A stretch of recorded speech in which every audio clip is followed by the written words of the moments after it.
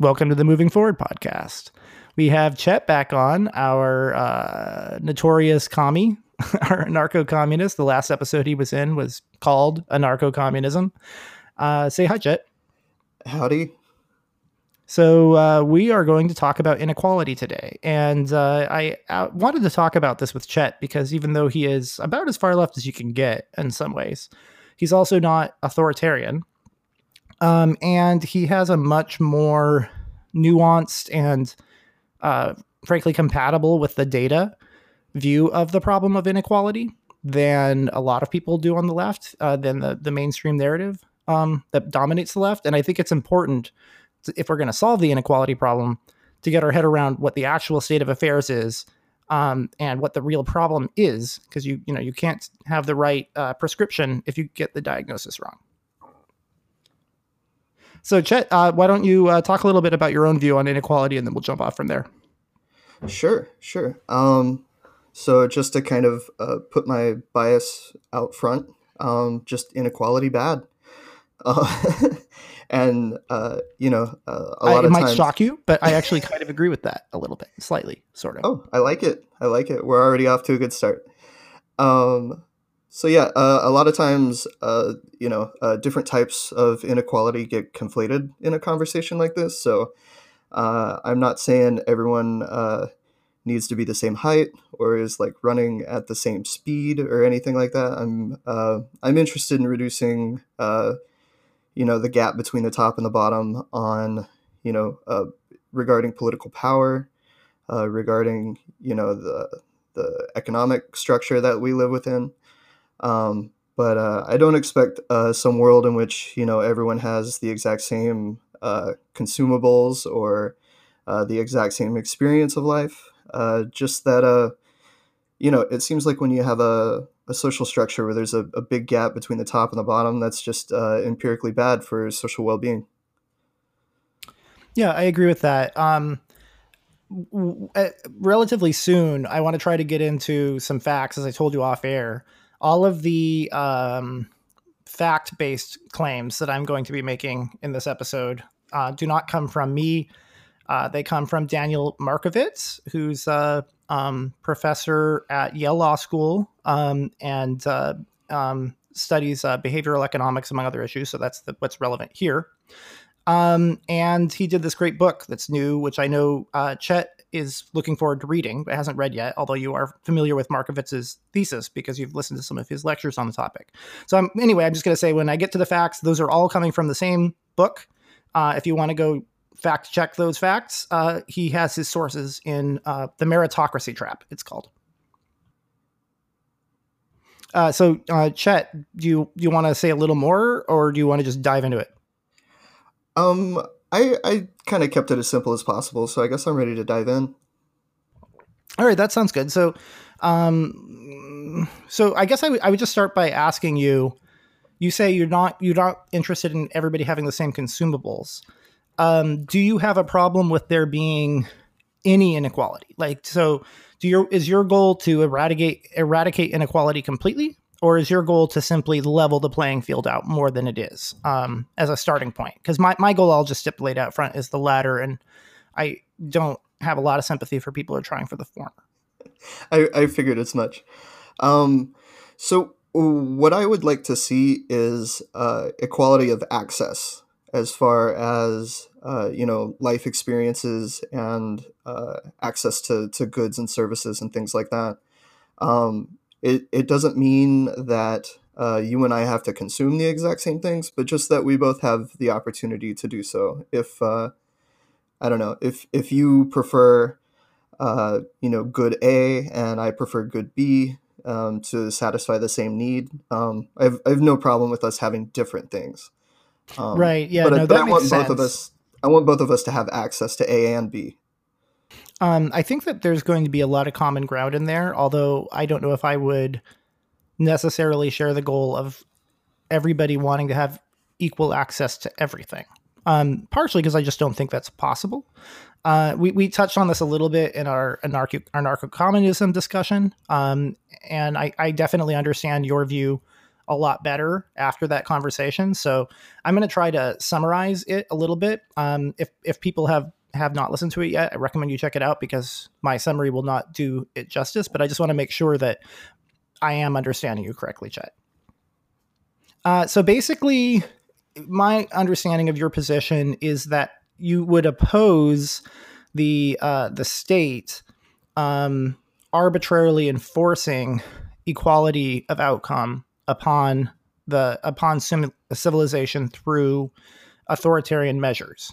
So you would oppose what a lot of tankies, to use a technical term, want to do, which is, oh boy, we got to go confiscate all of Rio's family's property. They definitely should not be allowed to have any rental properties. They definitely should not be allowed to own businesses. All of that stuff needs to be taken away from them. The stock market shouldn't be a thing. We should go confiscate all of his shares of that. He has no right to earn money through passive income. Passive income is a bourgeois vice. So we're going to take away all his family's properties, and his main home is going to be turned into tenement housing because everybody should have essentially the same amount of space. That is not what you want. Is that correct? I don't know. You just kind of sold me on it just in that moment. I'm just You're kidding. Right? Just kidding. God, please tell me you're kidding. No. Yeah. I believe in more of a bottom-up strategy where we universalize access and abundance, and so hopefully all of us are living a kind of I don't know what you might call like a passive income lifestyle, and that participation and performance in society is on a much more voluntary basis instead of right now where most people are plugged into jobs that don't mean that much to them, and they don't feel a whole lot of connection to society, and they're basically just working to survive. I think that's the real tragedy here, and yeah. So that's really my goal. Is I think when you have a big distance between the top and the bottom, the gap at the top, like the top aspect of that is a problem. But I definitely prioritize pulling people up over trying to pull people down. And to me, that's mathematically, it just makes more sense to try to pull people up. This is one thing that came up during the primaries when we were talking about, inequality was a hot topic, and there was some math. I'm trying to remember the gentleman's name from the Basic Income Project. He was a MIT economist, I think. But anyways, he did some work showing that even with the wealth taxes attacking the top part of the economic gap in the U.S., actually Yang's program, the basic income, would have done more to move the Gini coefficient, which is the measure of income inequality, or the measure of economic inequality. So it makes more sense to prioritize putting resources in people's hands rather than I don't know, what you see a lot of times on the left, which is a sort of like fetishism of taking things away from people. And now we are going to have a difference in which I do see like a lot of taxation against the top, particularly like the extreme stratified top. I would see a lot of that to be legitimate, and I think you see at least some of it to be legitimate, but where we draw the lines there is probably a point of contention. Yeah, I think you summed it up pretty well. We would draw the line in a different place, but I'm not a far right dogmatist who opposes all taxes, because I think that is synonymous with anarchy in the plain language sense of just resulting in the chaos that follows the lack of a state. I believe that you need a state, and you can't have a state without taxes. So somebody's got to pay some taxes. We agree about that. And just exactly how high the taxes should be and on whom, we might disagree on. But those are practical policy matters that we can work out a middle ground between, and that's what democracy is all about. So I'm not terribly worried about that. That's the reason why I have you on here and not any of these, Stalin did nothing wrong The DPRK is secretly a workers' paradise, folks, because they're frankly less reasonable than you, and I'm not interested in platforming unreasonable people. So just to be clear, we both support theft. I'm teasing. I'm teasing. Yeah, I mean, I think I have to actually just admit that, right? I support using the state to force some people to give up some share of their income. That shouldn't be a radical position.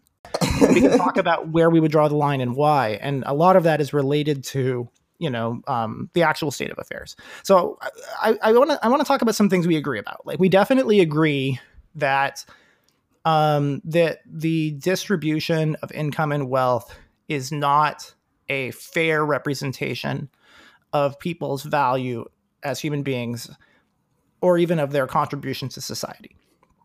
You might think that it's more out of step than I do, but we both agree that it's out of step. That's something we have in common.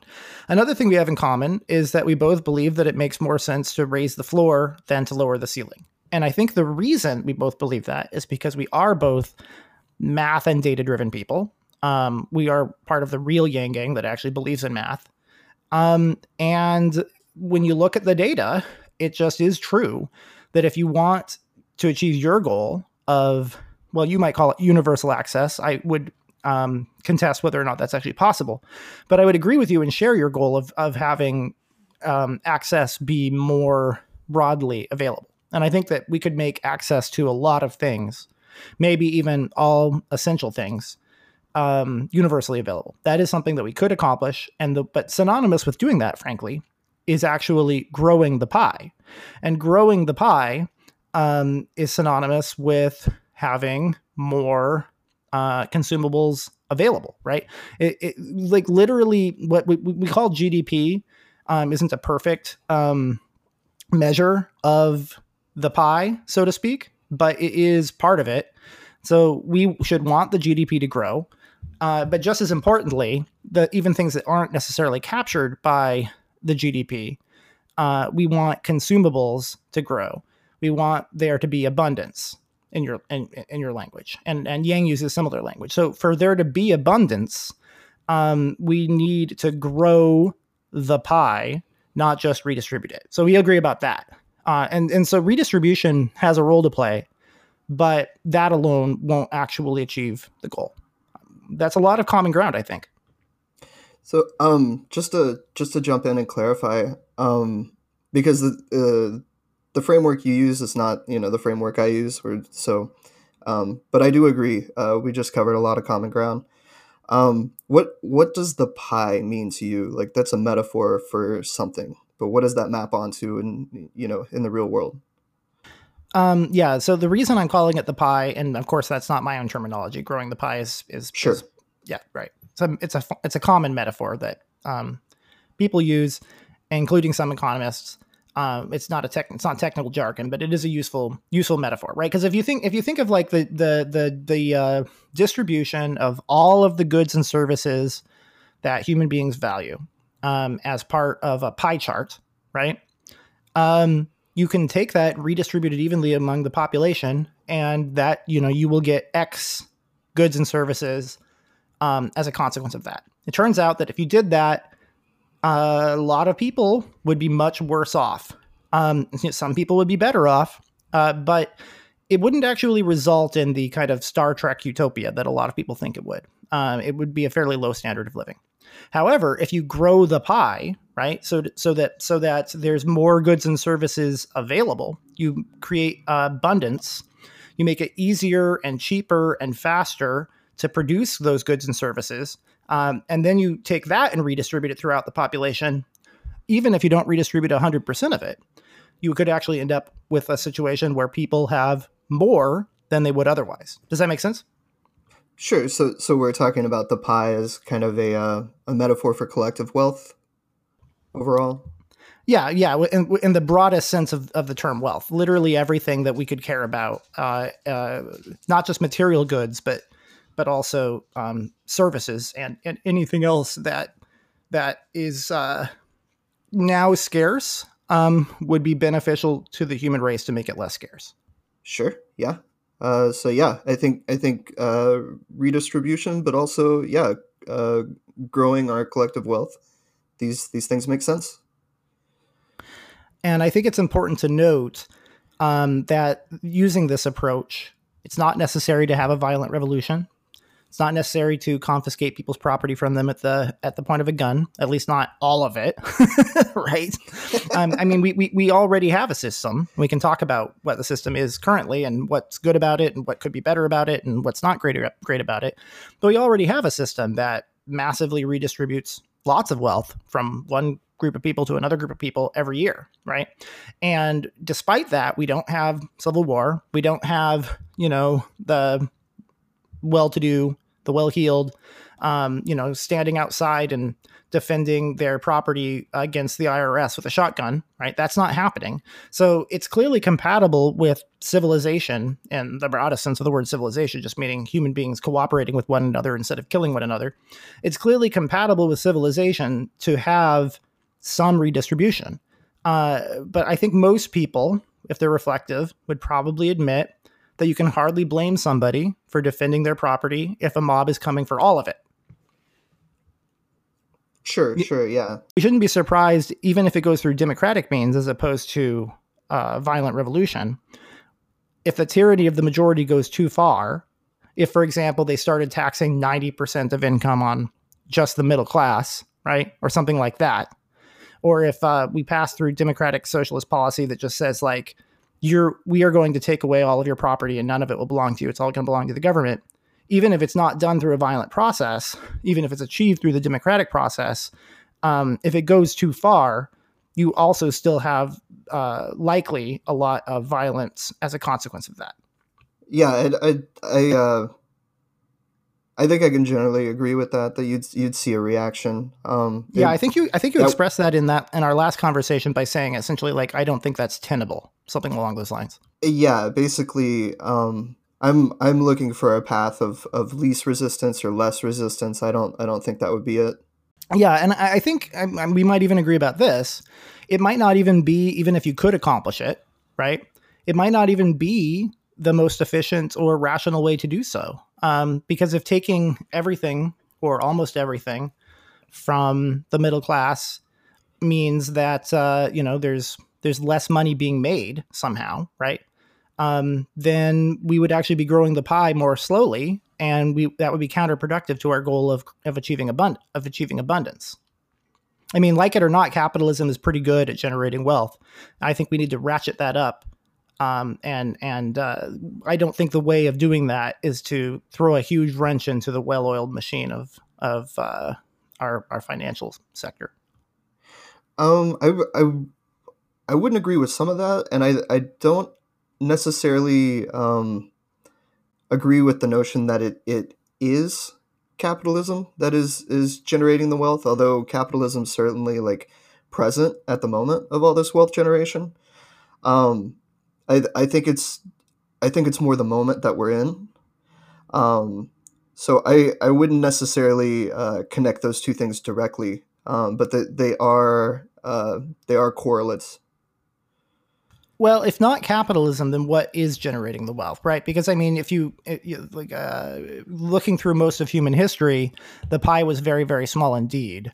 And it was only after the Enlightenment that we saw massive exponential takeoff of wealth in the world. So what caused that? If not, I mean, I'm not saying capitalism alone did it. I think liberal values broadly, the fact that we now channel political strife in a non-violent direction through the democratic process, and the fact that we now channel economic competition in a non-violent process through capitalism means that we don't have the feudal states and lords like at war with each other and all of that. I think that's why wealth is growing, broadly speaking, of course.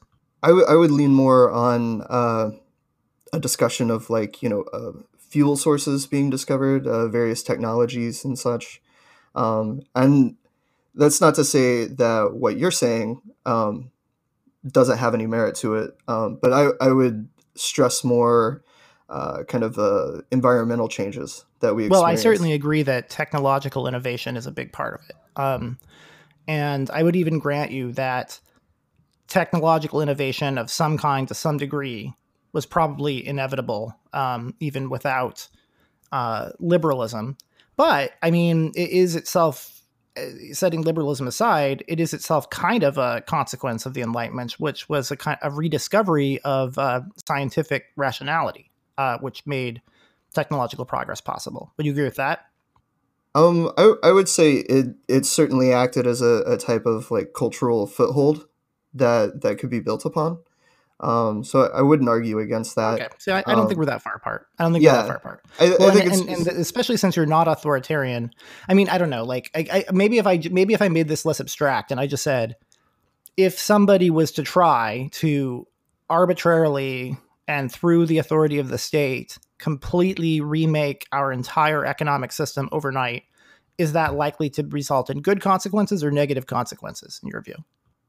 oh yeah, so like I've mentioned this a few times on here that basically my sort of north star for what is moral, for what's like a good idea for society, would be empirical measurement of social well-being. I think if we're following the right path, we're going to see a lot of those metrics go up, and I think there is a case to be made that a lot of those metrics are going up. I think there's other metrics that you got to be worried about. Um, but yeah, if you have some sort of top down program where you're really pushing a public in a direction that it's not interested in going, yeah, that's going to result in a lot of suffering, and there's plenty of history to bear that out. Yeah, I'm happy to hear you say that. And it just occurs to me there's another area of agreement that's really important, which is that you do not share the antipathy toward passive income that a lot of lefties have, right? So you are not a labor style communist in the sense that you think that there's some great injustice in the fact that some people have to work for a living and other people don't. And that the solution to that, this is the key part where I think you would part ways with them, and that the solution to that is to send all the bourgeoisie to re-education camps and turn them all into plebs Again, man, you're and selling kill me them on if all they these good resist. ideas. Like, you know, I mean, we're laughing, but there are people who really believe this yeah, stuff. Man. yeah, no, I don't mean to make light of it because again, there's a lot of nasty history that testifies to what you're saying. Yeah, and it Um, turns out that when you take the least educated people in society and suddenly put them in charge of organizing the entire human race, it doesn't always work out so great. that's not a good idea. That's oh man, I'm joking way too much here. No, that I mean, making light of it is, I think it's actually important because we're responding with the indignation that that idea deserves, frankly. yeah, no, I'm interested in a world with absolute voluntarism when it comes to the performance of labor. And any step we can take in that direction looks good to me. And steps away from that tend to look bad. So yeah, when it comes to like the sort of Marxist notion of the labor theory of value and arguing that labor is the sole source of all value, or some people are going to say that's a bit strawmanny, but yeah, that doesn't comport with my own values. Yeah, I yeah. So you are an anarcho-communist, but you're not really a Marxist. You've read Marx.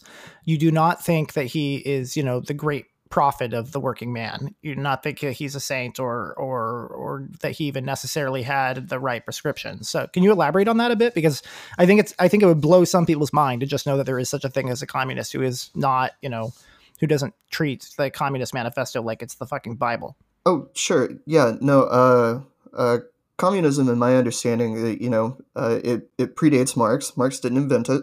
And if you take a anthropological perspective, as I do, it was kind of the original state of human economics. Is that we did things according to, ability, and we fulfilled needs.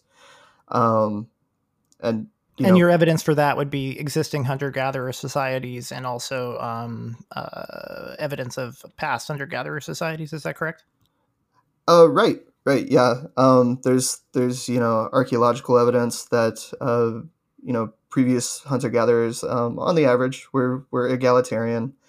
We've seen plenty of examples of that, with which there's less and less in the world that are uncontacted and untouched by modern economic systems, but which has a dramatic impact on culture. Yeah, as long as they weren't at war with another tribe or something like that. I mean, it's important to point out that, first of all, I'm just going to grant you, I think you're broadly right about the fact that, like, within an in-group, and human beings evolved to have natural sympathy for people in their in-group, which is small. Within their in-group, that is indeed what appears to have been the most common arrangement, economically speaking. But that doesn't mean that, of course, and I don't think you're claiming this, that doesn't mean that if we just went back to, pre-civilization times, human well-being would automatically be better across the board. I mean, life expectancies were shorter, there was more violence, etc. But, it was more egalitarian. I think you're right about that. I think you could argue some of that, although a lot of the life expectancy difference is coming from the infant mortality rate. So that's true, but also just from the invention of modern medicine and nutrition and things like that. Yeah, I mean, dentists are a pretty good thing to have. Yeah, I mean, okay, yeah. So yeah, dying of your teeth was more common back then, right? Dying in childbirth was more common. There's lots of things like that. But that said, I don't want to overstate my case. I'm not arguing that therefore your preference for a more egalitarian society would result in those things. I think those things resulted from the fact that we were, just animals who were starting to figure out how to think like people. I mean, it was a less sophisticated time. We knew less about the world than we do now. We didn't know how to solve problems. Like, weird religious beliefs happened as a consequence of the fact that they didn't know what actually caused disease and things like that. Yeah, well, and we both agree that, like, it's not ideal, and we don't want to seek it as some sort of ideal. You don't want to intentionally bring about the nuclear holocaust so that we can, start over again on the human project. Yeah, I don't know. It sounds like it'd be bad for social well-being. I mean, you would think. I don't. Yeah, I feel like that's maybe a negative direction to go in. I don't know. All right, great. So that's a lot of common ground, and I'm just going to say right up front, Chet, and I've said this before, but it's worth saying again. If all communists were like you, I wouldn't be in as wild a Red Scare as I am. So I hope you can do what you can to de-radicalize some of your more authoritarian comrades. Not just because I think their worldview is evil, which I do, frankly, but also because I think that you're right, that what they're wanting to do simply won't actually work. And your approach is both more moral and more practical in the sense of, like, actually having a chance of achieving its goal. Yeah. To me, this stuff really isn't a question of right or wrong. It's more a sort of empirical question of how best a system works. And so really the system I'm looking at is, humans in the biosphere trying to work with each other. And so I think I have some ideas about how that would best work and how to get to that state. And, we'll see if I'm right. Yeah. Well, I mean, I think that you're much closer to being right than the folks we're making fun of. But reasonable people like you are less common. And it's a lot easier to rabble-rouse a bunch of people who only have a high school education, if that, and maybe didn't even go to a particularly good high school. It's really easy to say, like, oh, don't you hate your evil manager? Don't you wish that we were all co-ops? we should all grab our swords and seize the means of production. It's a lot easier to do that than it is to try to organize highly educated and reasonable people like you, because you're maybe a fifth of the population? Probably not even that much. I'd put you in the top 10% education wise, I'd say. Yeah, I wouldn't know right off the bat, but I spent too much time in college. Yeah, definitely the top 20% easily, right? And that's part of the challenge. That's part of the challenge of democracy, right? Is that you're just dealing with the difficult reality that the average person isn't particularly informed. That said, we've made a lot of progress, right? So let's talk about some progress. It used to be that not that long ago, that if you weren't born into essentially an aristocratic family, you would be illiterate unless you became a monk or something. And even then it was often the youngest child of an aristocratic family or something like that. It used to be that if you didn't save a lot of money for your retirement, you would have been absolutely destitute in old age. It used to be that if you couldn't afford to buy food for your children, they would starve to death, unless you can persuade people to give you alms for the poor every day. None of those things are true anymore. And to the extent that they are true, it's about a much smaller percentage of the population than it used to be. So all of this progress, I would argue, and I think you'd agree, is stuff that we should not take for granted. And if an idea is likely to undo the progress we've done painstakingly over many generations, I would not call that progress. I'd call that regress. Yeah, for the most part, I can agree with that. I think, retirement's certainly in jeopardy for huge swaths of the population. Oh, you mean because Social Security is in trouble? Retirement funds went into the stock market. A lot of that stuff got raided. People are just in a more, I don't know if you've heard of the term precariat, of just the sort of class that is not even, able to save for retirement anymore. I don't know. You would at least agree that there's some bumps in the road. Oh, there's so many bumps. Okay, so okay. I feel like this is a good time to get into. I said at the outset that I was going to reference a few facts because this book, The Meritocracy Trap, was very recently published. So again, the actual sources for all of these claims are in that book. So that book is my source for this simple conversation. But the book itself, of course, references many, many, many studies. And Markovits is not, he's not a right winger like me. He's not, a Milton Friedman conservative. This is a guy who's arguing for a wealth tax, among other things. So he's a fairly left-wing guy. He's not cherry picking data, to make the case for his side. Rather, he's looking at the data and saying, hey guys, the narrative that we're using right now isn't really working because it's not quite accurate. And if we want to actually solve the problem, we need to talk about what the real problem is.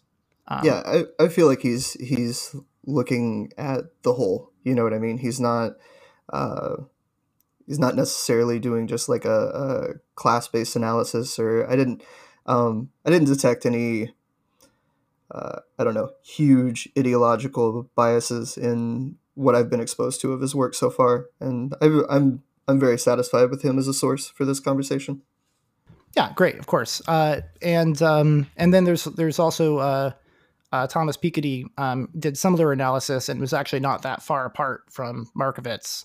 So there's their two theses are actually not mutually exclusive. But anyway, long story short, the typical left-wing narrative seems to be, and again, Markovits is not arguing against the left; he's arguing against this specific narrative because he thinks it's a failure of logic to use this narrative. The typical left-wing argument is that the problem is that there's this lazy elite class that doesn't contribute anything and just earns all its money from passive investments. And then there's this hardworking, industrious working class that is unfairly what's the word, oppressed and used by the elite, and that the gap between the poor and the rich is growing like crazy. And the solution to that is to make it harder for people to become rich, to make it harder for people to achieve the escape velocity that capital gives you. And how that differs from Markovitz's view is that he says that, first of all, meritocracy, we actually do live in a more meritocratic society than we used to. It's not perfect meritocracy yet. And he's arguing against viewing the world that way because he sees it as being dehumanizing and even harmful to the elite.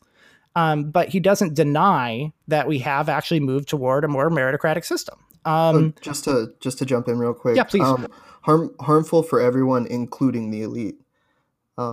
Yeah, I think that's key. He thinks that that the concept of meritocracy shouldn't be attacked as a lie, but rather should be attacked as an undesirable frame and as actually not a beneficial goal. You see the difference? Yeah, you're asking me. Sure.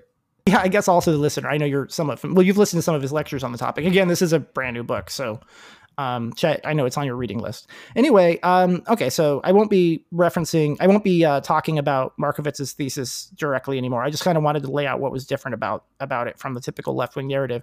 And I think it's important to note that it's more compatible with the shared goals that you and I have. Would you agree with that, Chet? Yeah, I think so. I think, like you were pointing out, there's basically the sort of workism in our society has become universalized. And I mean, once upon a time there was like a leisure class, but more and more everything's about the hustle culture, and everyone's working their asses off, including the top earners. Yeah, totally. Which I don't think either one of us see as desirable. No, I don't. I aspire to be part of the leisure class. I kind of was, actually, if I'm being honest, for most of my adult life. I kind of was. I took my first actual job in my late 20s. Jesus. All right. Yeah. So I'm definitely part of the overeducated elite in that sense. Although I am not nearly as wealthy as the super rich. But yeah. So let's get into it. So I'm just going to kind of say a few facts that I think are relevant to this conversation and give you a chance to riff on each of them. And then I'd like to talk to you, Chet, about what you think all of this means in terms of our shared goal of reducing inequality. Does that sound good? Yeah, hit me. All right, cool. So one fact that jumped out at me that I think is really interesting and quite counterintuitive, it does go against the dominant narrative quite a lot. It certainly goes against the dominant populist narrative on the alt-right and the far left, is that poverty in the United States today is actually 1/2 to 1/5 of what it was in the 1960s levels, depending on whether you go by Markovitz or Piketty's analysis. But either way, poverty today in the United States itself is at least dropped by half and maybe by 4/5 since the 1960s. So that is to say, it's not true that poverty is growing. Income inequality is growing, but it's not because poverty is growing. Right. Yeah. My understanding of his work would be that it's really the distance between the top and the tippy top, that's really stretching the inequality. Yeah, you're absolutely right. In fact, the very next factoid I have on hand here is that there's more inequality within the top 5% than there is within the population as a whole. And I think we might need to clarify that because that's so counterintuitive that maybe we should explain it a little bit. But what's your understanding of that, Chet? More inequality in the top 5% than in the population as a whole. What does that mean to you? Yeah, it's just that, well, I mean, you used the term escape velocity earlier, and I think that kind of that kind of illustrates it well, that you have like this fraction, this tiny fraction of earners at the very top that have basically amassed so much money and so much resources that the return on that is just outpacing everything else to a degree that Yeah. I mean, that's basically it. It's escape velocity. Yeah, It's and we should probably clarify because I think some people might think, how is that possible? Because wouldn't the inequality in the top 5%, that by definition, be part of the inequality as a whole? So how could that be? And the answer to that is, like, if you zoom in on just the top 5%, the difference that you would see from the bottom of that versus the top of that is going to be smaller than you would see from the bottom 1% and the top 1%. That's true.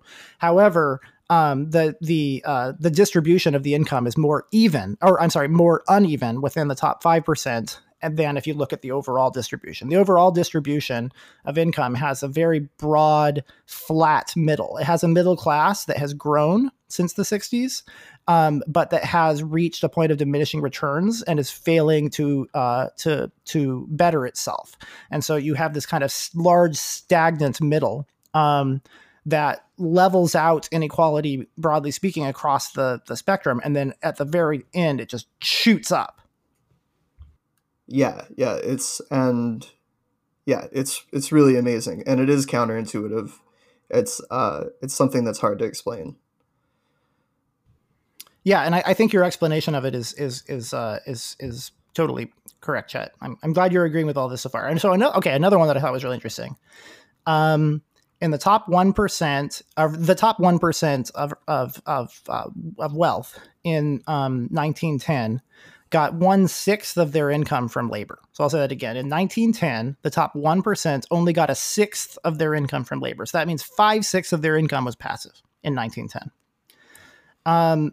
Post 2000, the top 1% gets either half or 3/4 of its income from labor, whether you go by Markovits or Piketty, right? So it went from getting 1/6 of its income from labor in 1910 to getting at least half of its income from labor, and as much as 3/4 of their income from labor, depending on how you look at the data, between 1910 and 2000. So what does that mean? It means that this narrative about, the 1% is these lazy people who are just living off of their investments isn't true.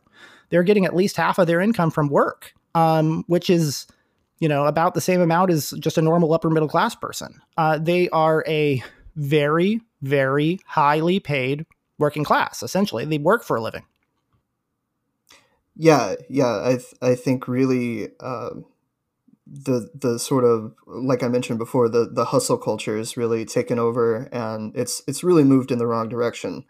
Instead of universalizing the leisure class and giving people more access to resources, things have gotten even more competitive and cutthroat. Things have gotten even tighter to the point where people at the top are working incredible hours, doing things that I certainly wouldn't want to do, even if it did come with the rewards that they get for it. Yeah, in fact, indeed, and the top fifth is more likely to work 60 hours a week or more than the bottom fifth, which is again goes against that dominant narrative of the rich as this kind of like lazy leisure class, right? It's not true. And so what the relevance of this is, though, is that, frankly, when the super rich did have a very nice leisure lifestyle, or even just the modestly rich, certainly by today's standards, had a very nice leisure style, that actually led to them being more generous. And whereas now, if you have a meritocratic elite that believes they deserve what they have and has some ground for believing so, they're going to resent redistribution more. And so the problem isn't that meritocracy is a lie. It's that thinking about society through a meritocratic lens dehumanizes everybody, including the elite, and leads us to be less generous toward one another. Would you agree with that, Chet? Yeah. In his talk, Daniel mentioned I think it was like an email that went out among Wall Street executives that was like, we work our asses off. We don't go to the bathroom when we're sitting on a trade. We, all these things about how hard we work. We work through lunch and this and that. And so therefore we want to keep what we make. And yeah, I could see how it would be much easier to understand a certain sense of entitlement is to the product of your labor is going to come along with that. So yeah, Yeah, and I think it's important to point out that the part of their income that is from labor is highly taxed. A lot of these people are paying over 50% of their income in taxes, and so like the solution can't just be to take more and more and more money from those people. We need to change the way that we think about work and income and human worth and human value. And I think that's why Andrew Yang's approach is so key. And in case people are wondering, like, oh, there's no way somebody's labor could possibly be worth that much money. Well, what do we know about what Yang tells us about automation? If you could have one or two or three highly trained, highly competent people run a factory that used to have 10,000 people working in it and produce the same amount of stuff, their labor really is very, very valuable. Yeah, I mean, I'm not sure I would choose that frame. Well, I Because guess I would. I mean, you'd admit that like within the rules of the game as it's set up now, it actually is. I mean, it's valuable in the sense that it's worth it for the owner of the company to pay these highly skilled people a lot of money because their skills save them a lot of money. They don't have to pay all of those low skilled people. You can pay three people, 10 times as much, and get the same amount done. yeah, that's certainly how things are playing out. My understanding is one of Daniel's conclusions was that the sort of meritocratic narrative has led to a lot of the de-skilling, and then you have the sort of super earners at the top, the super performers that are uh, basically reaping the rewards of that de-skilling. Yeah, And then you have exactly. people at the bottom that may have qualified for a decent job previously, but now are working jobs that are um, kind of I don't know, for lack of a better term, kind of dumbed down and de-skilled, and they're not receiving the same benefits that they might have previously. They're not receiving the same opportunities to rise up the so-called ladder. So Yeah, so it should be easy to see why a left wing narrative that makes it about the industrious working class versus the lazy rich isn't going to land because it just doesn't. It's frankly, it's not compatible with the actual reality.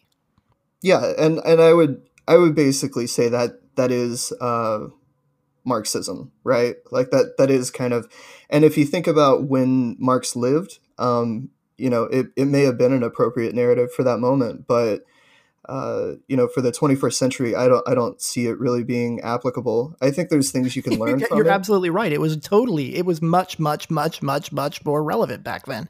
I mean, it's almost like the world has changed since the 19th century. It's almost like the world has changed. Yeah, I agree.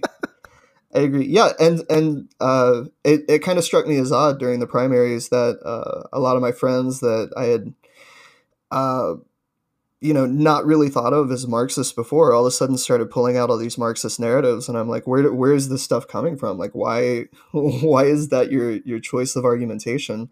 A lot of it was coming from like Jacobin and other popular leftist outlets that I'm it's not like I avoid them, but I certainly read them a little more critically than some people do.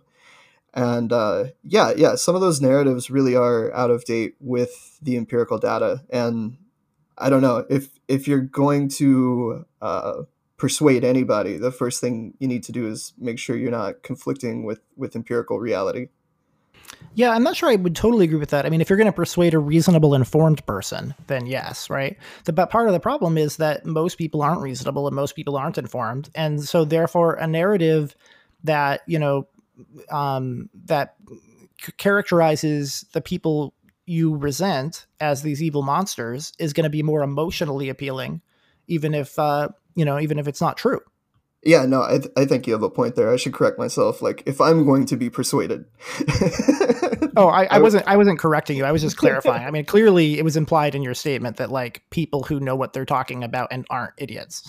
yeah, no, but to your point, we're suffering from a lot of what you're describing in this country. Like, there's just a lot of nonsensical memes flying around that people are just biting into, and a lot of it does have to do with populism. Yeah, no, there really is something to the concept of memetics. I know that we off air we were talking about Daniel Dennett, memetics, and everything, and well, it started as a metaphor to explain evolution in Dawkins's book, The Selfish Gene, and Dennett, the American philosopher, has. So Richard Dawkins, of course, is the British evolutionary biologist, and Daniel Dennett is an American philosopher. It's really turned that little kernel of an idea into a very useful way of thinking about human culture, not as the only way of thinking about it, of course, right? But it is one model of thinking about human culture. And all it really takes for a meme to spread, and that's where the term meme comes from, actually. All it really takes for a meme to spread is that it has some kind of an appeal to a person who is going to spread it. It doesn't have to be true. I mean, we're seeing that now. Fake news spreads faster than real news. Right, and I think I'll be interesting to see what your I'll be interested to see what your feedback is on this. But I think one of the issues with assuming a sort of enlightenment model of behavior of humans is this idea that people are rational actors, and it seems like yeah, no, I agree with that. I actually think that is. I think you just hit the nail on the head, Chet. That is Okay. the reason why the Enlightenment and liberal values and science and democracy, the rule of law, the reason all of these things are in trouble is not, as the left popularly likes to put it, because the fruits of these things are so awful.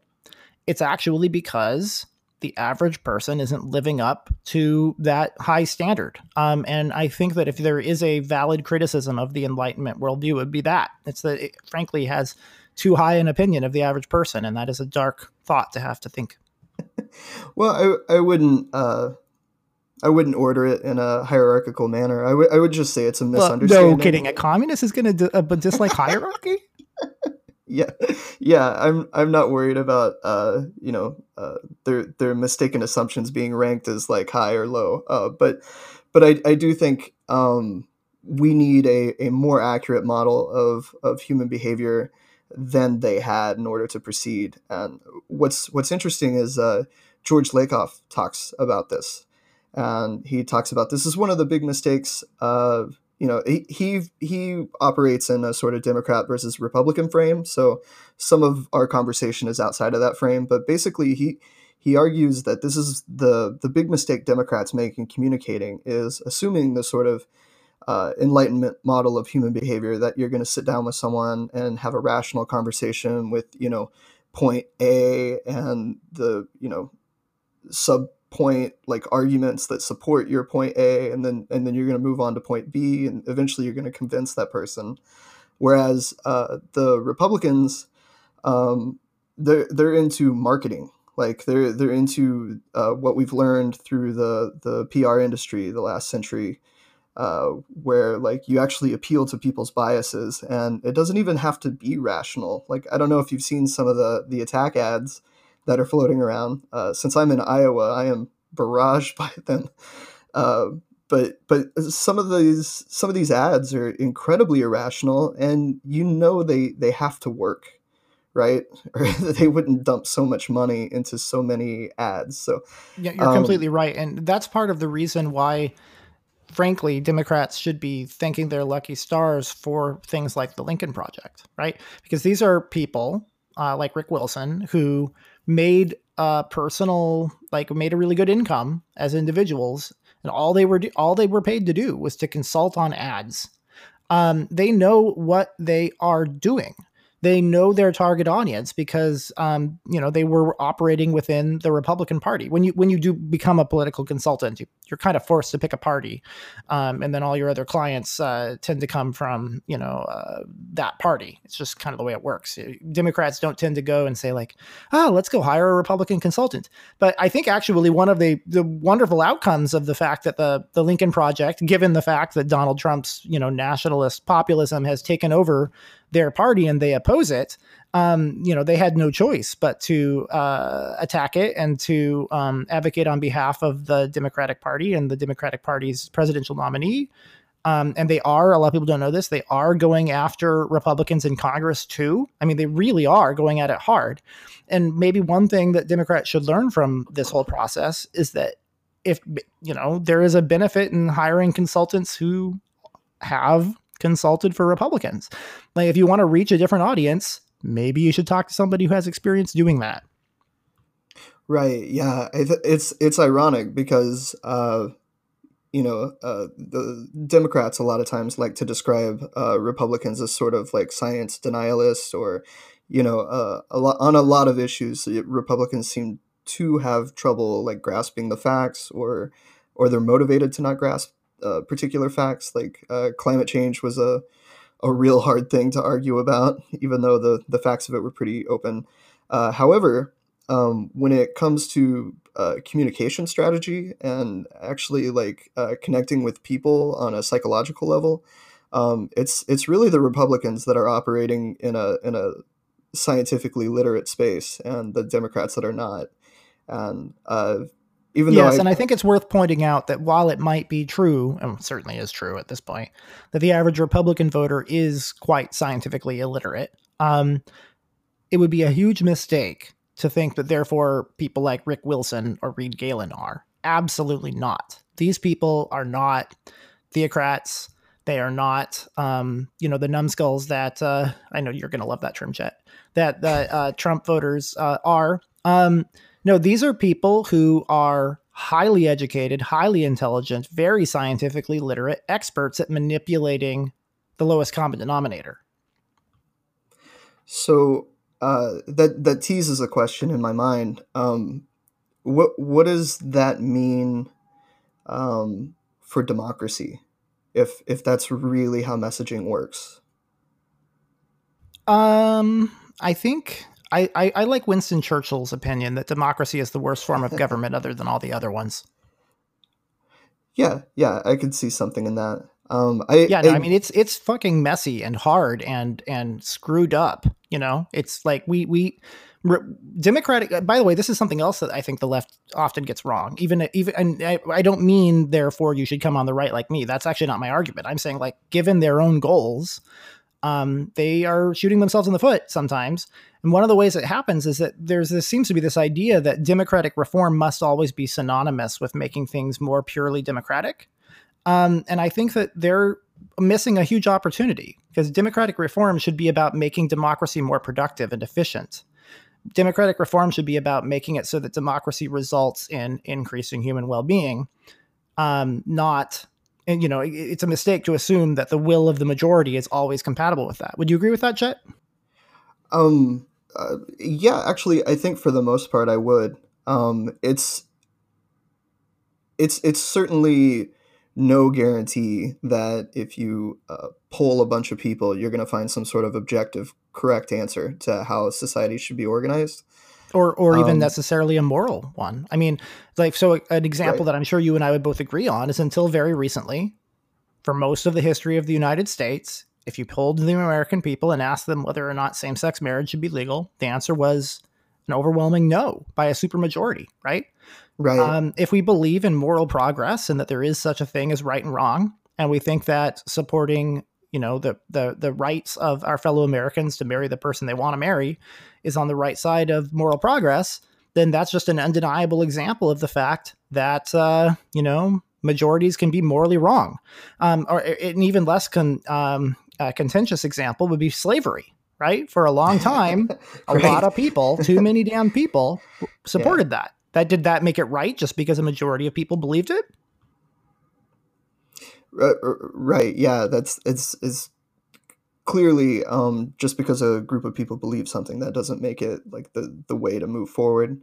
Now, I think this is really a problem no matter what type of structure we're dealing with.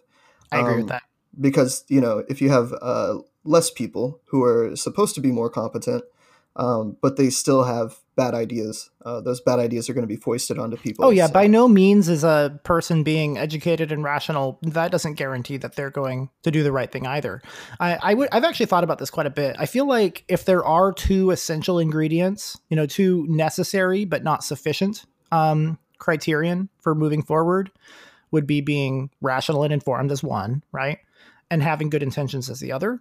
But I think that if you just have one or the other, it's not enough, right? You can have good intentions and then lead to bad consequences if you're not reasonable and data driven and all of that. And if you're reasonable and data driven, but you're evil, obviously that just makes you a very dangerous person. Right.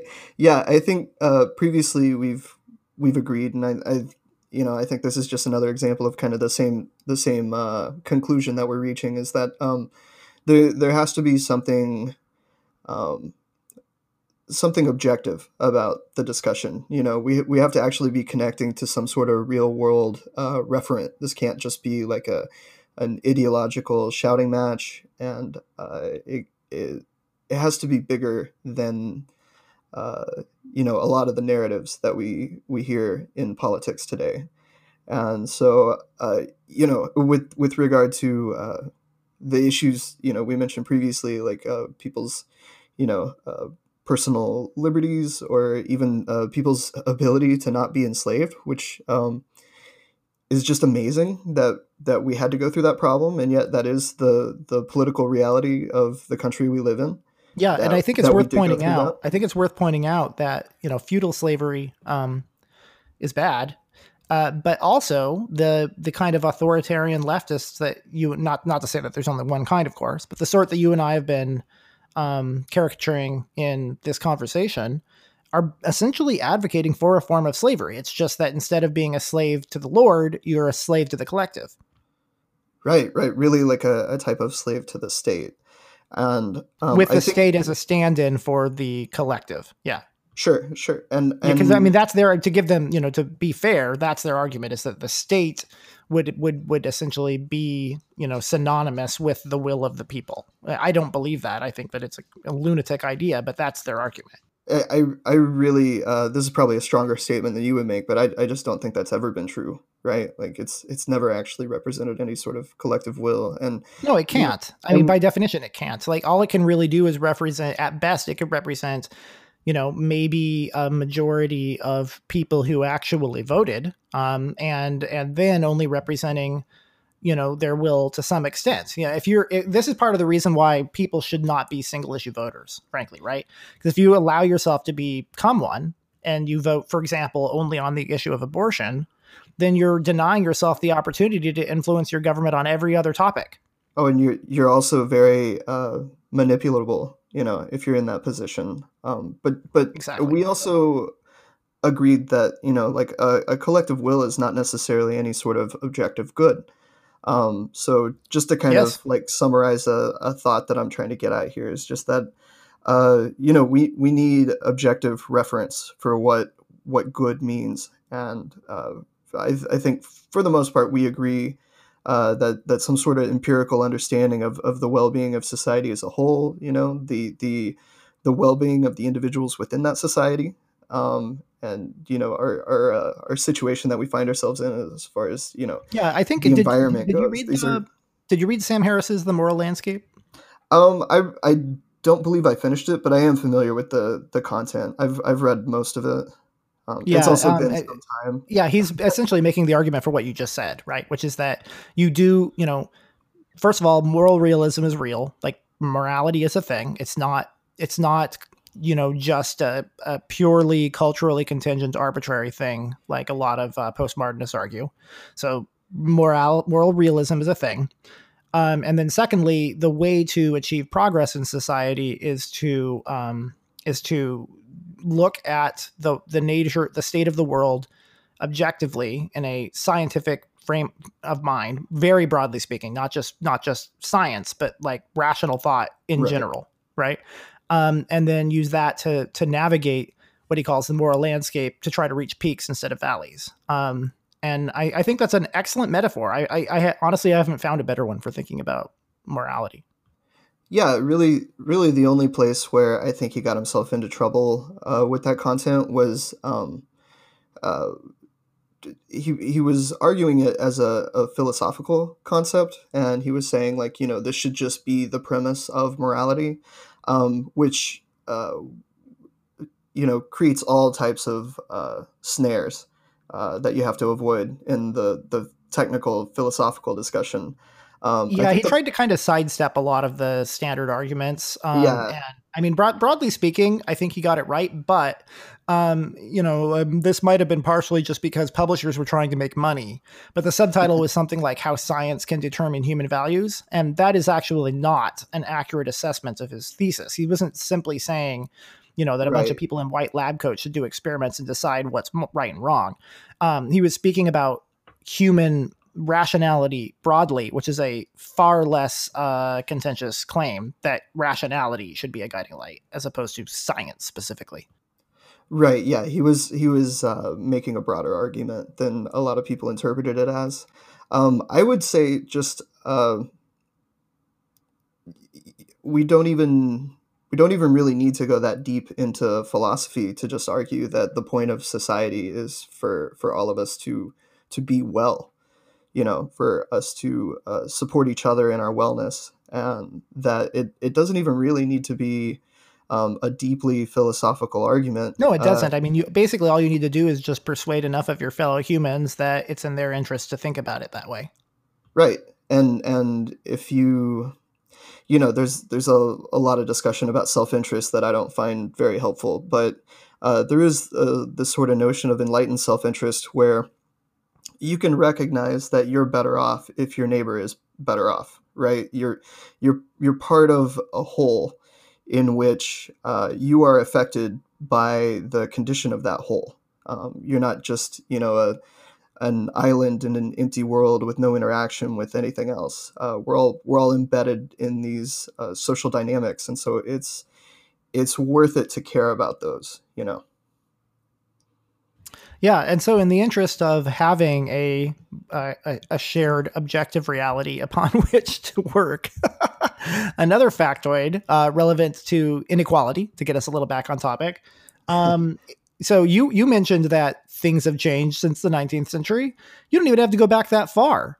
Go back to the year I was born, 1984. In 1984, in the United States, there were 10 times as many inherited fortunes. So 1984, there were 10 times as many of all the people who had what you would call a fortune, people who were very rich, were wealthy, right? There were 10 times as many of them that were inherited as opposed to being self-made. Today, the number of self-made fortunes actually outnumbers the number of inherited fortunes. So that goes goes quite against the mainstream narrative as well. Would you say?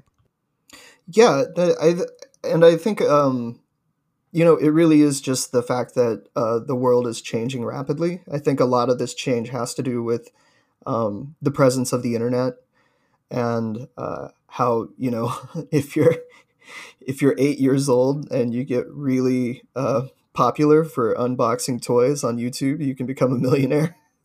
It's a strange world we live in. You could become a multimillionaire and then invest it over the course of the next 60 years, and you could be a billionaire.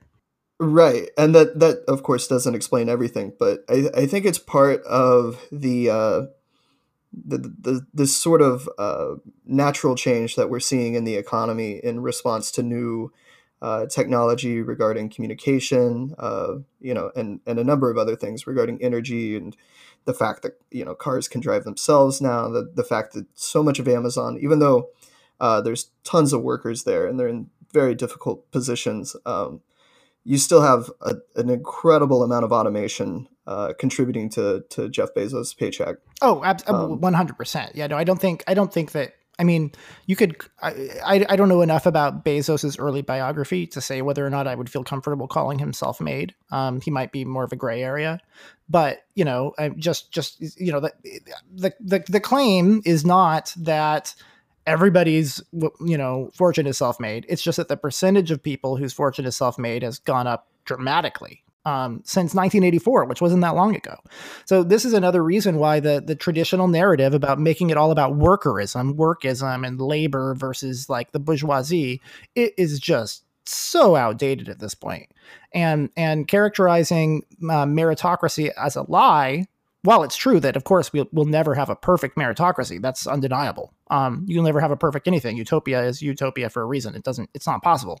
But setting that aside, it's just undeniable that our society today is more meritocratic. And I think that Markovitz's approach of going straight at the concept of meritocracy, taking on the idea that meritocracy is a good as opposed to denying that it's real, is just so much more powerful. And as somebody on the right, I found it far more persuasive, frankly.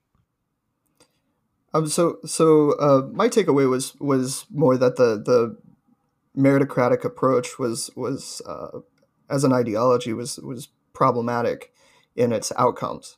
That I agree with. Well, there's that as well, and I actually do want to get to that, but okay. Not just problem. I mean, I think saying problematic in its outcomes and being harmful or a bad framework for thinking about human well-being are kind of synonymous in a way, right? Because it is the fact that the outcomes are problematic that makes it a harmful narrative.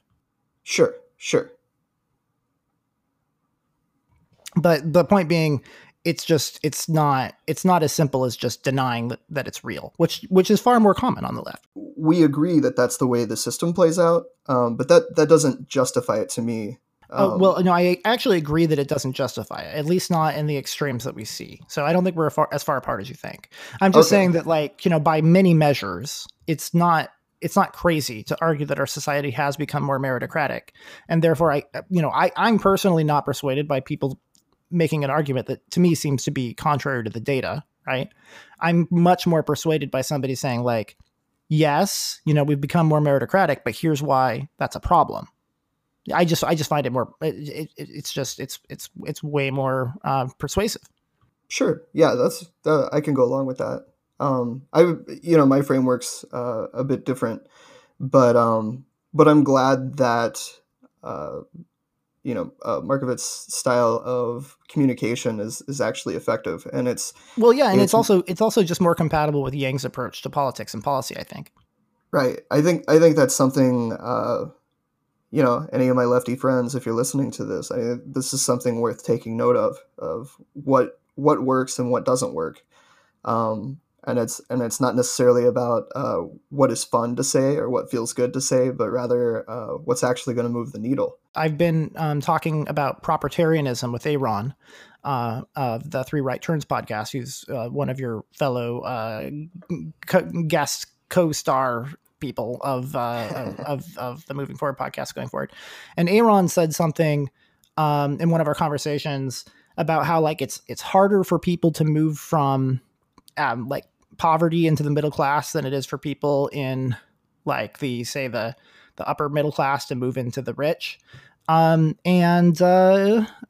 now know from reading this book that that's just actually factually false. So to throw out another factoid, not to undermine Aaron's overall point. I actually, again, I share his goal and your goal of reducing inequality. I just think that, as we've been saying all along, that need not be synonymous with denying reality. Another factor that's interesting. Oh, go ahead, Chet, please. Yeah, before you do that, I just wanted to jump into it kind of depends on how you're defining things there. You've made the point before that what we might have called the middle class at one point previously is now just kind of the working poor. And, the middle class today, if you're talking about someone, even pulling in a 7-figure salary, that may not be someone that's living, in incredible extravagance, depending on where they're living. And especially compared to how much time they're putting in to pull in that income. So you're preaching to the choir here, dude. Absolutely. People who think that somebody making $100,000 a year in San Francisco is, part of the elite rich class, and they just have no idea how little $100,000 can do post taxes in frickin' San Francisco. Right. Yeah. So some of the difficulty with this stuff is just the fact that it is changing so rapidly. We're having to adjust our narratives based off of how things have changed over the last 10 or 20 years. And it's difficult whenever the empirical reality itself is shifting so quickly to construct narratives around it that remain accurate over periods of time. Yeah, that's true, and that's why I was also really careful to say that, of course, pure meritocracy is not real and never will be real, right? Because for there to be a purely meritocratic society, everybody would truly have to start out with exactly the same everything, including the same level of intelligence and the same talent and all of that stuff. And that's, you know, when you create a society that is more meritocratic in terms of the economic system, that's only going to exacerbate the inequality of, you know, be happening to have been born with a higher IQ, or et cetera, et cetera, et cetera. Right. So I totally grant all of that stuff. Right. Right. Cool. Okay, cool. So, but you know, nevertheless, this factoid I still think is pretty relevant. Like, so with all the caveats granted, you know, in 1940, upward mobility, broadly speaking, was more common than it is today. In 1940, if you were born in the bottom 90% of born into the bottom 90%, so you know, when you finish, you know, high school, you're in the bottom 90%. The odds of you becoming more well off than your parents were better than 50%, right? So your odds were that you would be better off than your parents if you were in the bottom 90%. That's good. That's a lot of upward mobility. Whereas people born in 1980 or later, that is no longer true. It's only true, this is interesting, about people in the bottom 30%. So this is what's a little counterintuitive, and certainly what goes against the typical narrative of people who are complaining about inequality and upward mobility. In fact, upward mobility for the actual bottom of the income scale remains strong. But here's the key. If you're in the broad middle, it's just stagnant as hell. And so this is a perfect explanation of that phenomenon we talked about at the beginning, where there's this huge gap between the middle and the rich, and an even bigger gap between the rich and the super rich. The gap between the middle and the poor is still shrinking. Thank goodness. That's a good thing. So that what my takeaway from that is that if we just keep redistributing from the middle to the poor, that's counterproductive. What we need to do is we need to help people in the middle get rich. Yeah, I'm definitely in favor of, you know, more wealth, you know, at the bottom, in the middle. I mean, we agreed that growing the pie is good. That, you know, finding a way to redistribute some of that stuff to boost the bottom and the whole. I'm on board with this stuff. Yeah, and I just think it's, again, with all the caveats that you laid out about how you define middle, et cetera, et cetera, et cetera, I agree. But just in terms of a percentage of the population as a fact, if you are, you know, start out in the bottom third, you actually have an expectation of upward mobility in our economy. Whereas if you start out in the middle, you don't. And so that I thought that was kind of interesting that you would, you know, and I think that's partially a consequence of the fact that we overtax the middle class, and that we do already have a lot of generous welfare programs to help people get out of poverty. Not as many as we should have. We definitely need to have a universal basic income replace, you know, the welfare trap completely. I'm sure we would both agree about that. But the real problem of inequality is the gap between the middle class and the rich and the super rich. Because the gap between the poor and the middle is still shrinking. So we're doing something right. We shouldn't have any poor in the United States in the 21st century. I'm certain you'd agree with that. Definitely, yeah. So like, don't give me, and it is still a bigger problem here than it is in other democracies. That's true, right? But it's still shrinking. And so what we need to do is we need to help the middle class build wealth. We need to stop taking so much money from them and let them keep some of it and let them invest it and move up, you know, because what's happening is we have upward mobility has hit a ceiling, and that ceiling is it's not exclusively, partially the consequence of the fact that, frankly, the middle class right now actually pays a higher percent of their income than Jeff Bezos does. I mean, for fuck's sake, we just found out Donald Trump only paid $750 in taxes. I paid more than that in a week, and I'm not rich like him. You know, that's obscene. It's obscene. Listen to all his supporters make excuses for it too. Even though they're paying more. They're in a brainwash cult, man. I'm sorry. Like, there's no nice way of saying it. Yeah. Due to a lot of the factors that Daniel points out, you know, sort of stratification of education, the de-skilling, the fact that so much income is now going upward, and like you said, it's not because people aren't earning it. The point being is that there is a stagnation in our economy, and there are political consequences for it. And I think we're experiencing them with the rise of populism, the rise of Trumpism. Yeah, no, I agree, and I mean I think that I think it's very complicated, because I think that you're right that in some sense our conception of middle class, our standard of what we consider middle class, has gone down a little bit. But there are also lots of other ways in which our standard of middle class living have dramatically improved since 1940, right? So, largely due to technology, but also due to some of the benefits of globalization, like, it's cheaper to get textiles and et cetera, et cetera, et cetera. So, it's a mixed bag. That's why I led into it with all the caveats granted. It's just undeniable, though, that if you're in the middle of the income distribution, you have less upward mobility today than if you're in the bottom of it. And that is quite the opposite of what Aaron was saying, for example. Sure. Yeah. I'll be curious to listen to that episode. I like Aaron. He's got some interesting. Oh, I do too. And he didn't say very much that I disagreed with that much, but that just turns out that he might be mistaken on that one. That one detail is all. It'll be fun to hear you both follow up with that. I'm sure we will at some point. All right. So you brought up the concept of education, because I think we made a pretty good case for why the typical narrative around inequality doesn't quite get at the actual state of affairs. So that means that, like, now that we know that the diagnosis is a little different, let's get to the prescription, because I actually agree. By the way, I don't agree with Daniel about a wealth tax, but we can move on from that. We can debate that another time. But I think he's spot on education. His point about education is exactly the right prescription. So can you want to talk about that a bit, Chet? Yeah, go for it. I'm only familiar with his information on education from his talk, so you're probably going to say a lot of things that are new to me. Okay. Yeah. Well, so, I mean, just to throw out a few more interesting facts. So this is really quite sad to think about. Okay. So when you're talking about equal access to opportunity, right? This is making your point for you, Chet. Right. So a poor public school, a public school in a poor neighborhood, spends about $8,000 to $10,000 per year per student. A middle class public school spends $12,000 to $15,000 per student.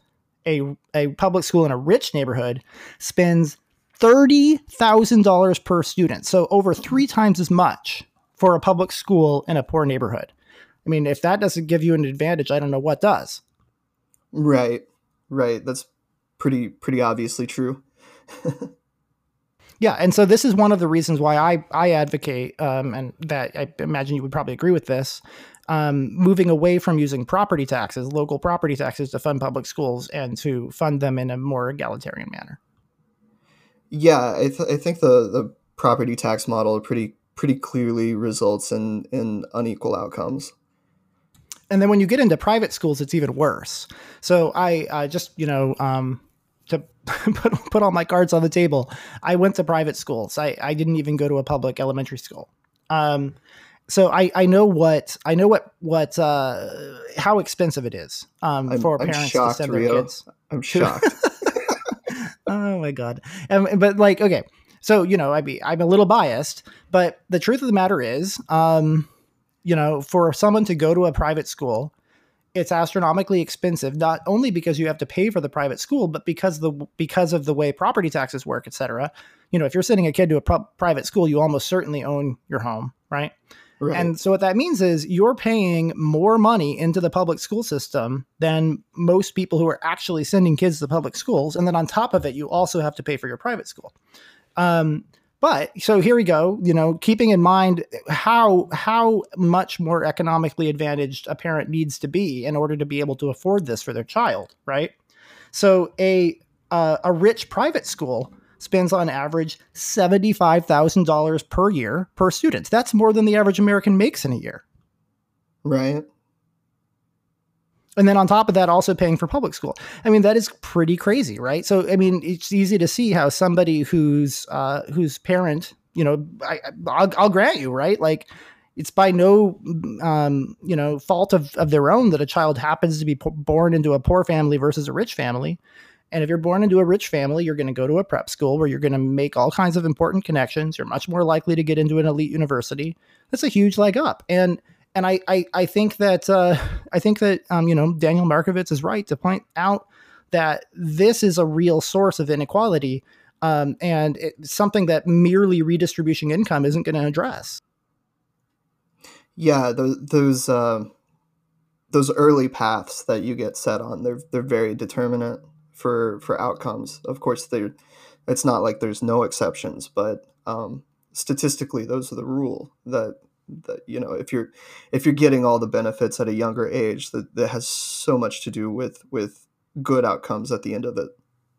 And it's something that Yang himself talked about. I mean, Yang has talked about how there's a certain class of person where it's just expected that your child is going to do well in school and your child's going to go to a good college and maybe grad school, and having a parent, even setting aside the issue of money, having a parent who is invested emotionally and intellectually and with time and love in your education is a huge advantage.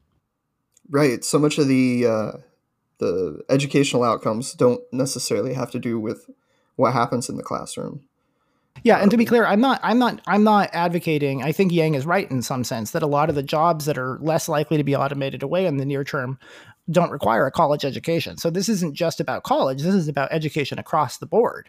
I mean, it's a huge disadvantage if, from kindergarten on, you have, less invested in your education. But on the topic of universities, this is kind of scary. In elite schools, so, like Ivy League schools, that sort of thing, in elite universities, there are more students from the top 1% whose parents are from the top 1%. Than the bottom 50% combined. And it's not clear how, affirmative action that, makes it easier for a super smart, possibly economically privileged person who happens not to be white, right, or who happens to be gay or whatever, to get into Harvard. That doesn't do anything to solve this problem of, what I mean? I understand that it's nice for Harvard or Yale or Princeton or wherever to have, a more diverse student body in terms of their race and their sex and their sexuality. That's a good thing. But if it's all coming from, the elite, is how much progress is that really? Right. Yeah. I feel like it's certainly better than nothing. And I see how those programs got put in place given the time that they were in. But they certainly do have their shortcomings. Although I don't really think that's a huge factor as far as like the overall like distribution of income. I don't really think of affirmative action affects that much. No, but I guess what I'm saying is that I think affirmative action that was aimed at bringing in more people who are from economically disadvantaged backgrounds would do more for solving this problem of inequality than one that's doing it all based on, skin color, et cetera. Yeah, my general intuition would be that, well, first off, this might be too complicated an argument for the time we have, but my intuition is that education should just be part of our infrastructure, like a road or a bridge or anything like that. It's just something we need to function in the 21st century. Kind of for the same reason we started with, public high schools and such. We just have further to go with that project. So I would want to see a more universalizing of a high quality educational experience on all levels for all people, and I think some of the nitty gritty details of that we would have to argue about, but overall, I think it would be hard to argue that we're gonna function very well in the 21st century without an educated populace, like a highly educated, well-trained populace. Yeah, well, I mean, for example, our democracy would work better if the average voter knew more about civics and critical thinking. I would like that. And that is not synonymous with sending everybody to a 4-year college. That could just mean better elementary schools, frankly. Right. Yeah. I'm my personal experience with college is I definitely support the idea that we should have four-year colleges or beyond that available for anyone that wants to go into that. But my own personal experience was that it probably wasn't the best path for myself.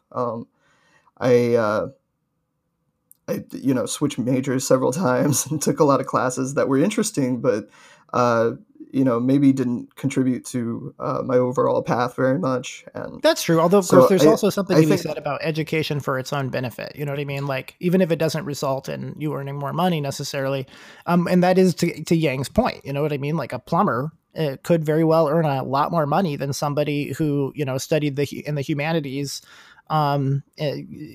coming out of college, right?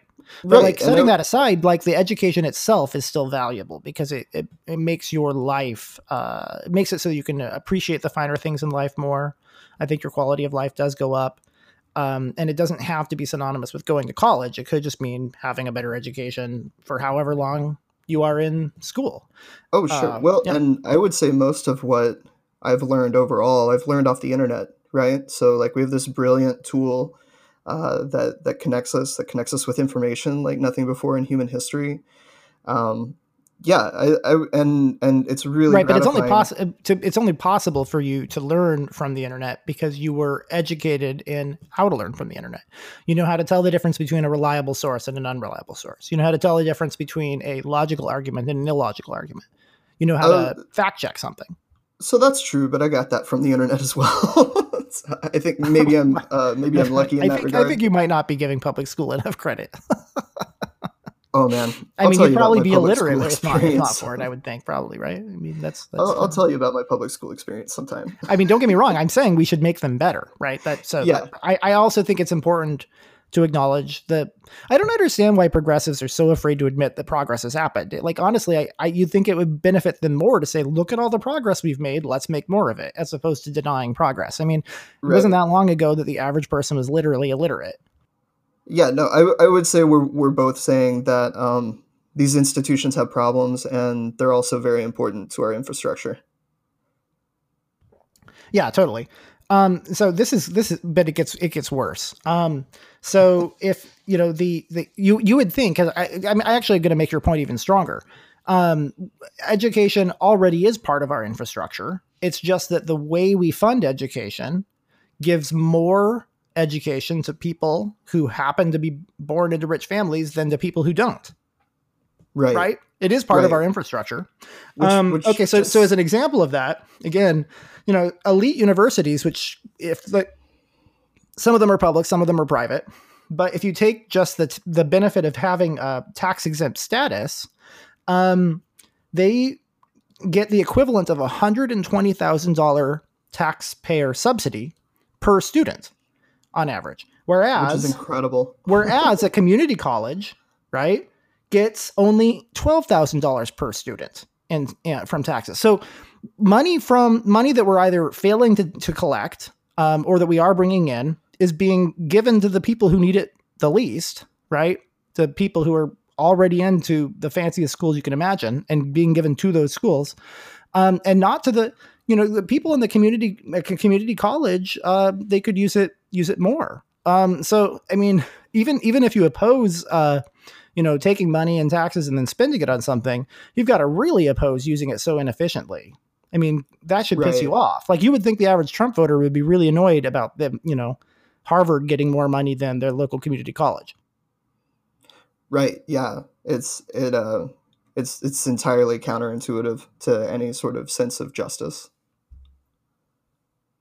And a better focus for solving income inequality than some things that are being proposed. This is crazy. I guess Markovitz did some math. Apparently, if you take the difference in what is spent between the average poor student and the average rich student over the course of their education, you just take that difference between the two and invest it in the stock market. When that student reaches retirement age, that difference would be worth $10 million. I could believe it.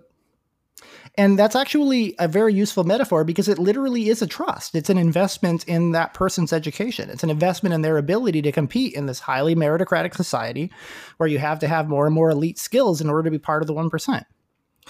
Right. Yeah. His if I understood correctly, his claim was that, well, and I mean, I think we've kind of covered this a little bit, but just that people are less likely to pass on an inheritance now, and they're more likely to actually invest in their child itself, in the child's training, and that advantage is like the inheritance. Well, That is I mean, it's a the no leg up. brainer. Why? I mean, that's Right. actually a consequence of the fact that we have bad policy, right? I mean, we have it so that if a wealthy person does pass on money to their child, we're going to take 50% of that in an estate tax. But if they spend it on their education, we're not, right? Or if they leave it to Harvard, then the government's not going to take any of it. Right. Right. Which is, like you point out, essentially a subsidy.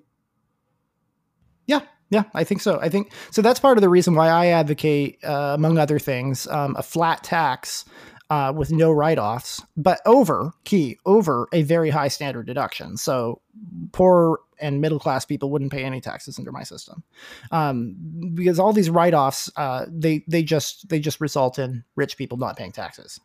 That's something we should think about. Just curious. Where would you set that level? Like both as far as like income level where it kicks in, and also like what the percentage would look like. It's actually outlined on movingforwardpod.com under taxes. Go to movingforwardpod.com, then go to policy and then taxes, and you'll see how it's outlined there. But Okay. basically, obviously, it depends. Like it would have to change over time because inflation is a thing and Sure. every other factor that is constantly in flux, right? But for the time being, if I could wave a magic wand right now, I would set the standard deduction at $250,000. And then I would have a flat 30% tax on all income over that without any write offs, including corporate income, which would be rolled into personal income taxes. That's actually based on a proposal that Milton Friedman made. That's interesting. I'm curious what that would bring in, but I haven't done the math myself. Yeah, it would. It's partially about what it brings in, but it's also partially about what it would do in terms of solving the problem of a stagnant middle class that's incapable of escaping and reaching escape velocity. Right. And like you say, the deductions you can. I've heard a lot of people make this argument that there's been uh, periods in the past, around the time of World War II, where we had very high tax rates, but also the deductions. It was fairly easy to wiggle through it if you were of that class, and had the resources to do so. Yeah. Okay. So that's a lot of ground that we covered. I mean, basically, the main takeaway for me from this conversation, and I know you wouldn't necessarily agree with this exact frame, but the main takeaway for me from this conversation is that we need to change our approach instead of taking money from the middle class, which actually needs its money, and giving it to poor people. We need to be help we need to maintain or improve our charity toward the poor, but shift the burden of paying for it from the middle class to the actual rich. Because frankly, the difference between the middle class and the rich, that is where the inequality gap is. It's not, the difference between the poor and the middle class is very small by comparison. We could simultaneously eradicate poverty and solve this problem of the stagnation of upward mobility by just reshaping our tax structure in a way that some people might characterize as moving right. Because progress doesn't always it's not always synonymous with going as far left as humanly possible.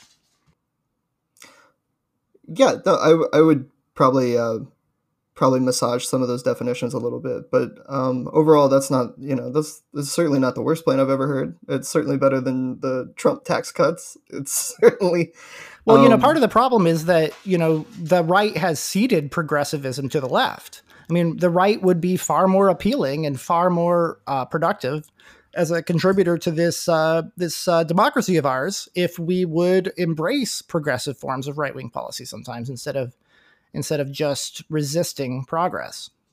that's certainly something I'd like to see. Yep. Corey used to joke that he wishes that the Republicans could become the Rio Republicans, Right, and I share absolutely, that. yeah.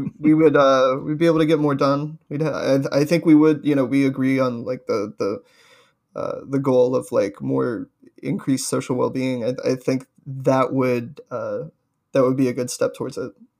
Yeah, and I wish that the actual left, which is significantly to the left of the Democratic Party, I wish that the communists of the world and the socialists of the world would, learn from your playbook, Chet. Well, unfortunately, I think a lot of people, a lot of people are in the process of learning, so it's important to acknowledge that. But at the same time, yeah, there's plenty of toxic narratives out there that are not productive, and they're not moving us forward. And Eat the frankly, rich, guillotines, gulags. You're saying that's not the direction that we should be going as a society?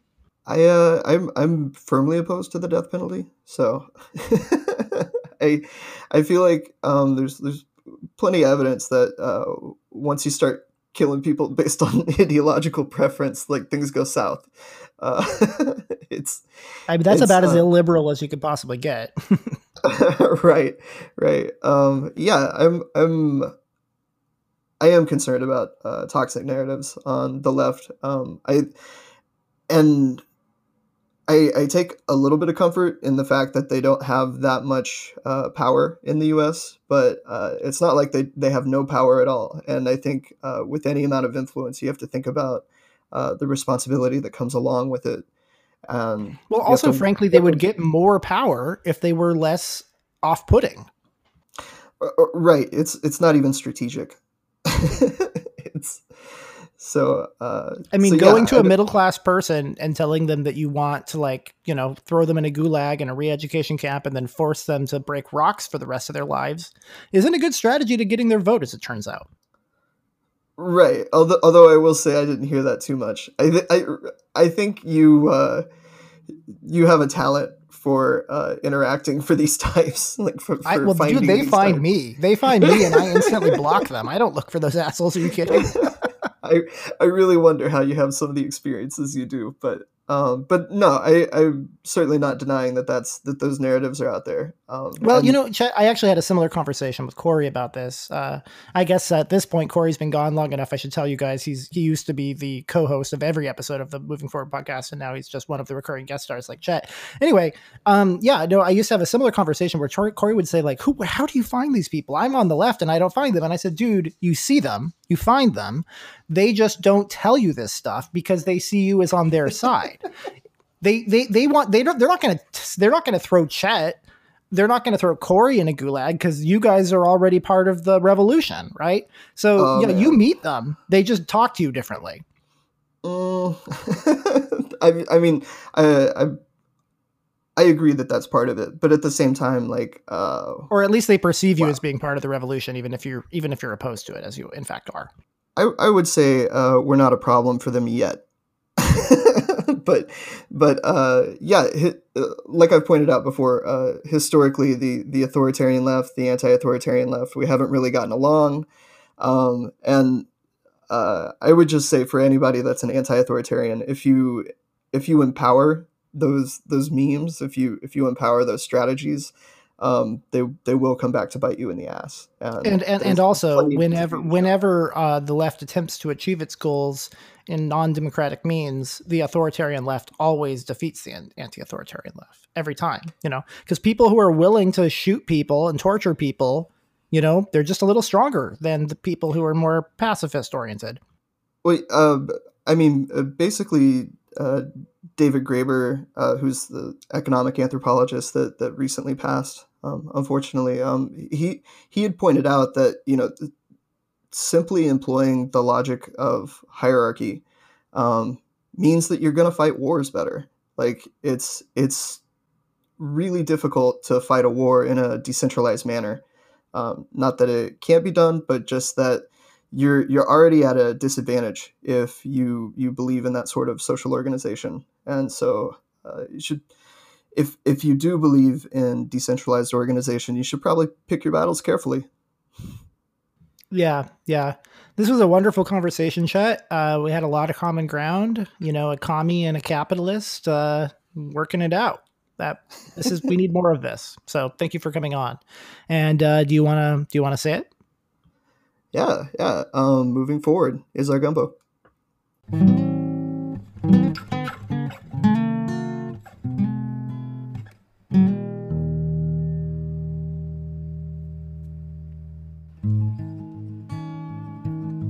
Thank you for joining us on the Moving Forward podcast.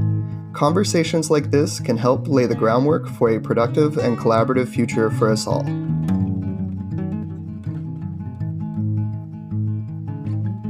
If you haven't yet, go to movingforwardpod.com for more content and information that can help you support the show.